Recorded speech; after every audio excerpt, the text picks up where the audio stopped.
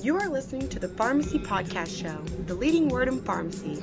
You can find all of our episodes at www.pharmacypodcast.com. Hi, this is Ben Andrick.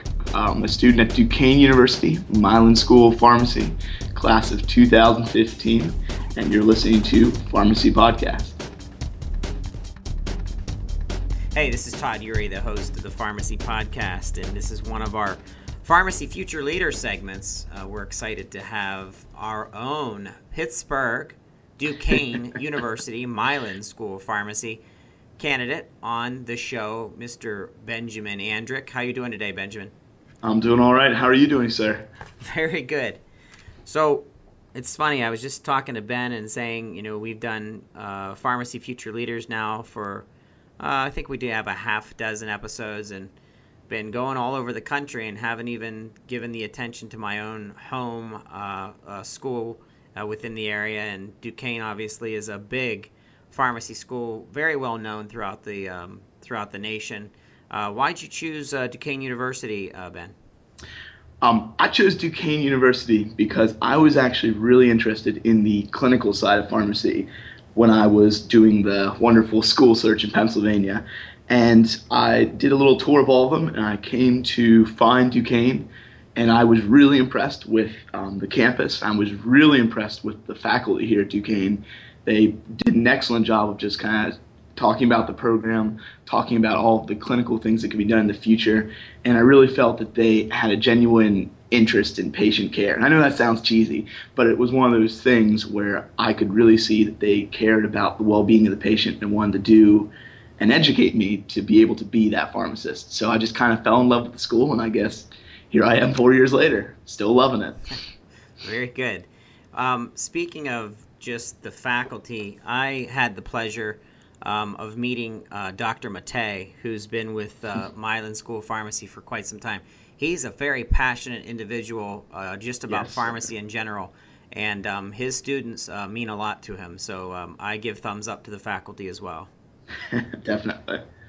So tell us a little bit about yourself and why you're choosing pharmacy. Why are you going into pharmacy? Definitely. I'm a native of Lancaster County, Pennsylvania, and I was always volunteering as a kid. My parents got me really involved with community service organizations they were in, and I went on to be a Boy Scout and Eagle Scout through Boy Scouts of America. So community service and volunteerism was something that I'd always done, and I still do, and it really instilled with me that love of helping other people and how important it is to reach out and help others. So I kind of always knew that I wanted to go into a profession where I could have an impact on especially the community. I had a really big focus. I grew up in a small town, so it was one of those things where I wanted to be able to give back. And I remember I was sitting in, I think it was like an 8th grade chemistry class, and it just kind of clicked with me how much I really liked the chemistry and the biochemistry side of science. So I just started looking into the healthcare field and found pharmacy. I job shadowed at a local independent pharmacy and decided that that would be something that I could do for the rest of my life. And so I went to school to pursue it, and I can actually happily say the further I go down my education, the more I fall in love with it. So I really know I've chosen a good field and a great profession. Well, Ben, you're preaching to the choir. I'm not a pharmacist. I've supported pharmacists now for nearly 11 years, and they are extremely passionate healthcare providers. They are rated as the second most trusted profession in all professions in a poll that was done in the fall of 2012. That's second to nurses, which are obviously very hands-on to their patients and the patient's needs. And that's exactly it. Pharmacists touch and are in touch with their patients, even more so than the physician. So we're right along with your sentiment. Definitely. I mean, it's one of those things, Todd, where it's just, I've always been really impressed with the interaction the pharmacist has in his community, just like you said. And I think that's one of the most powerful things we can do. So this is a follow-up question to that, and that is, tell me about how you're currently living the mission to become a pharmacy future leader. Definitely. At this point, I'm just trying to graduate, in all honesty. It's one of these things where I'm going through the school process, and I'm really trying to absorb and learn everything I can. I really view my education here at Duquesne as an opportunity to be able to gain the skills, and not just skills, but the knowledge to really make an impact in the future. I'm very involved in lots of different pharmacy organizations, such as the Pennsylvania Pharmacy Association, APHA, NCPA, all those awesome organizations. And outside of the classroom, beyond patient counseling skills, the biochemistry, the pathophysiology, though being involved in those organizations and being a leader in those organizations have given me just a much better, well-rounded knowledge of other things about pharmacy. For example, an APHA and the Pennsylvania Pharmacy Association, I've learned so much about the advocacy of pharmacy and how that can help our profession, as well as improve patients' abilities to get adequate service from pharmacies. So I'm really just trying to gather all the skills I can, and I'm really trying to, while at school, get a really firm base on the clinical side. I really believe that pharmacy has a huge impact in the future with being able to use our clinical skills as a way to help our patients in a more kind of direct manner. So I'm really just trying to develop myself as a pharmacist and be a leader on campus and be a leader whenever I go on rotations and internships and all that, just to prepare myself so that when I go out in the real world, I'm actually able to make a major impact and really help out patients and other pharmacists and the profession as a whole. Ben, that's great to hear. With the expansion of the need of the pharmacist as critical part of healthcare, and the explosion of senior population and the evolution of medication therapy management and what that means to the care level for patients, the pharmacist role is definitely going to continue to become more so important in how patients rely on the pharmacist to complete and maintain therapies. And that's, in many different variances and many different settings. My next question is about pharmacy setting. That is, you mentioned hands-on experience in an independent pharmacy. There's the deep clinical research side of pharmacy. There's the hospital setting. There's long-term care and assisted living and skilled nursing setting pharmacy services. And, of course, there's the specialty side, which is really exploding too. Just in this phase of your, brand new career coming up in the near future, where would you like to see yourself kind of cement, if you can even make that guess at this phase? Well, you've asked a tough question. Everyone asks that one. To be honest with you, I don't know exactly what I want to do, just because, like you said, when I came into pharmacy, I really only thought there was hospital and community. But now that I'm here, it's just like you said, the options are never ending. I really think, though, Todd, that my plan is I really want to finish out my schooling here, and I actually do want to go on and do a residency. I have a personal goal of doing a residency to gain more of the clinical skills, and whether that be hospital or ambulatory care, whichever it is. I really want to try and take some of those skills and get a mastery over them for a few years of my career. And then I actually want to take those clinical skills I can learn in the residency or the inpatient hospital world or the ambulatory world, and I want to try and bring some of them back to the community setting. I always joke I was kind of born and raised on that. I've worked at a local independent store for the last 4 years, so it kind of has a special place in my heart, and I really do enjoy that interaction in the community setting. But I really want to try and merge some of those clinical skills and bring them back to the community setting, because I think it would really enhance the entire experience. Excellent. So how do you see Duquesne University being a leader in pharmacist education and pharmacy education? How do you see them differentiating from other schools of pharmacy? In actually many ways. Duquesne is an excellent school, and I'm very glad to be able to go here. Just one example that always comes off the tip of the tongue is we have something called ABLE Labs, and that stands for Ability-Based Learning Experiences. And they are labs that we have every year of pharmacy school. And the way the lab works is we say it's horizontal integration. So basically what that means is at Duquesne, in a given semester, for example, I could have a class on cardiology, I could have a class on pharmacokinetics, a class on psych and neurodisorders, a patient counseling class. And what this lab does is the lab allows us students to actually go in and practice those hands-on skills that we talked about in class. So say, for example, we were in our cardiology unit, we were talking about blood pressure. This is the lab where we would do that. In psych and neuro, we discussed how we would do patient counseling with patients, of course, who have mental disabilities or aren't entirely in the correct state of mind.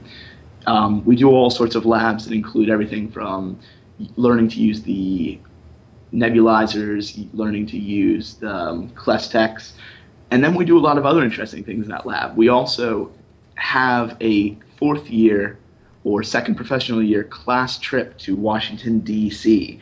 And we go down there as a pharmacy class and we advocate for pharmacy issues. And it's a really cool experience.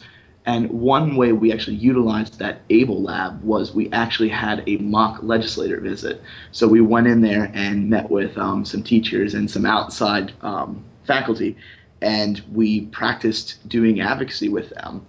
At the same time, this lab is kind of a meeting point. We have another course which is called Continuous Professional Development. And in this course, there's a lot of time spent on developing ourselves as professionals. So that includes skills such as CV writing, interviewing, all those kind of necessary skills to actually land that perfect job later in life. And one thing that ABLE lab kind of incorporated with CPD was we actually had local recruiters for various pharmacies come in and talk to us about the interview process and give us the pros and cons, what they're looking for in a candidate. And then we got to take that information and kind of come up with our 5-minute elevator speech, and we got to go in and practice an interview. And I just thought that was a really powerful environment. So I'd say those are some highlights of kind of what Duquesne has brought. We also have the Center for Pharmacy Care in the Hill District, which is a little pharmacy that we opened in a neighboring neighborhood.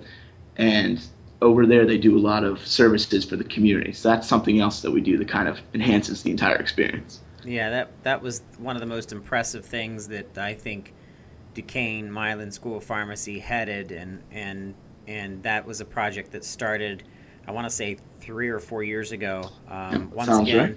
Dr. Matei was involved in that, and it's the first in the nation faculty-designed, university-operated community pharmacy, and it's helping a community out. So I don't know how you can make that any better. And I know based on the business plan that I remember reading about, they're doing senior care, they're doing general pharmacy care to the community, and I think they're even getting into some compounding. So I think that's amazing. Yes, sir. It's a really cool experience, and I'm excited because next year we actually have an opportunity as students sometimes to go out there on rotation. So excellent. Well, my last question for you, Ben, is there's a lot of changes in pharmacy. It's constantly changing. Some of those changes are great. Some of those changes aren't so good. There's challenges that some of these pharmacy owners are facing based on payment and the way that the whole structure of PBM works and frustrations. But what are some of the most important issues you see facing pharmacists currently and in the coming years? And then part 2 is, how do you plan to deal with these issues? Good question. Very good question. Actually, it's funny you said that. Having grown up in the community setting, and especially an independent setting, I have kind of seen that struggle with the reimbursement process and all that with PBMs. And so, as I kind of alluded to earlier, I really think that where pharmacy can stand out in the future is our clinical skills. With the new Obamacare, Patient Protection and Affordable Care Act, I really think that bill has opened the door and kind of allowed pharmacists to kind of step up to the plate and take a more prominent role in the community and offer more services. And I really think that that's something that I just believe a lot of patients don't know. I mean, I honestly think most patients don't realize that a pharmacist can take their blood pressure, can do all these screenings, can sit down and talk to them for more than 5 minutes. And I really feel like that as a profession, if we move towards utilizing those clinical services, it'll help out in multiple ways, because not only will it give more value to the profession, but it will also bring with it a business component. And that's kind of why, for myself personally, in my own little future plans and schemes, I really do want to bring that clinical side kind of back to the community pharmacy, because I feel that's a really great way to connect with patients and not only assist in improving their health outcomes and help them as a person, but also it would kind of help the profession, because by demonstrating these clinical skills, and there are a lot of pharmacies out there that are doing this now, and I truly salute them for doing it, it really does kind of bring attention to what the pharmacist can do and how we can help improve that. And of course, that's one of those things where I've always learned and always been preached about advocacy and how advocacy is so important. Here in Pennsylvania, we have a lot of advocacy efforts to try to just improve some of the bills. That way, pharmacists are better able to serve our patient population. So, I mean, it's just like you said, it is an ever-changing field, but with change, I think there's a real possibility for us to grow, because with change, it kind of opens the door for us to kind of expand what we can do and really improve how we can make an impact on our patients' lives and on the profession of pharmacy. Well, Ben, that's exciting to hear. And as someone who makes a living out of supporting pharmacists, I'm looking forward to supporting you someday. Oh, thank you, sir. I appreciate that.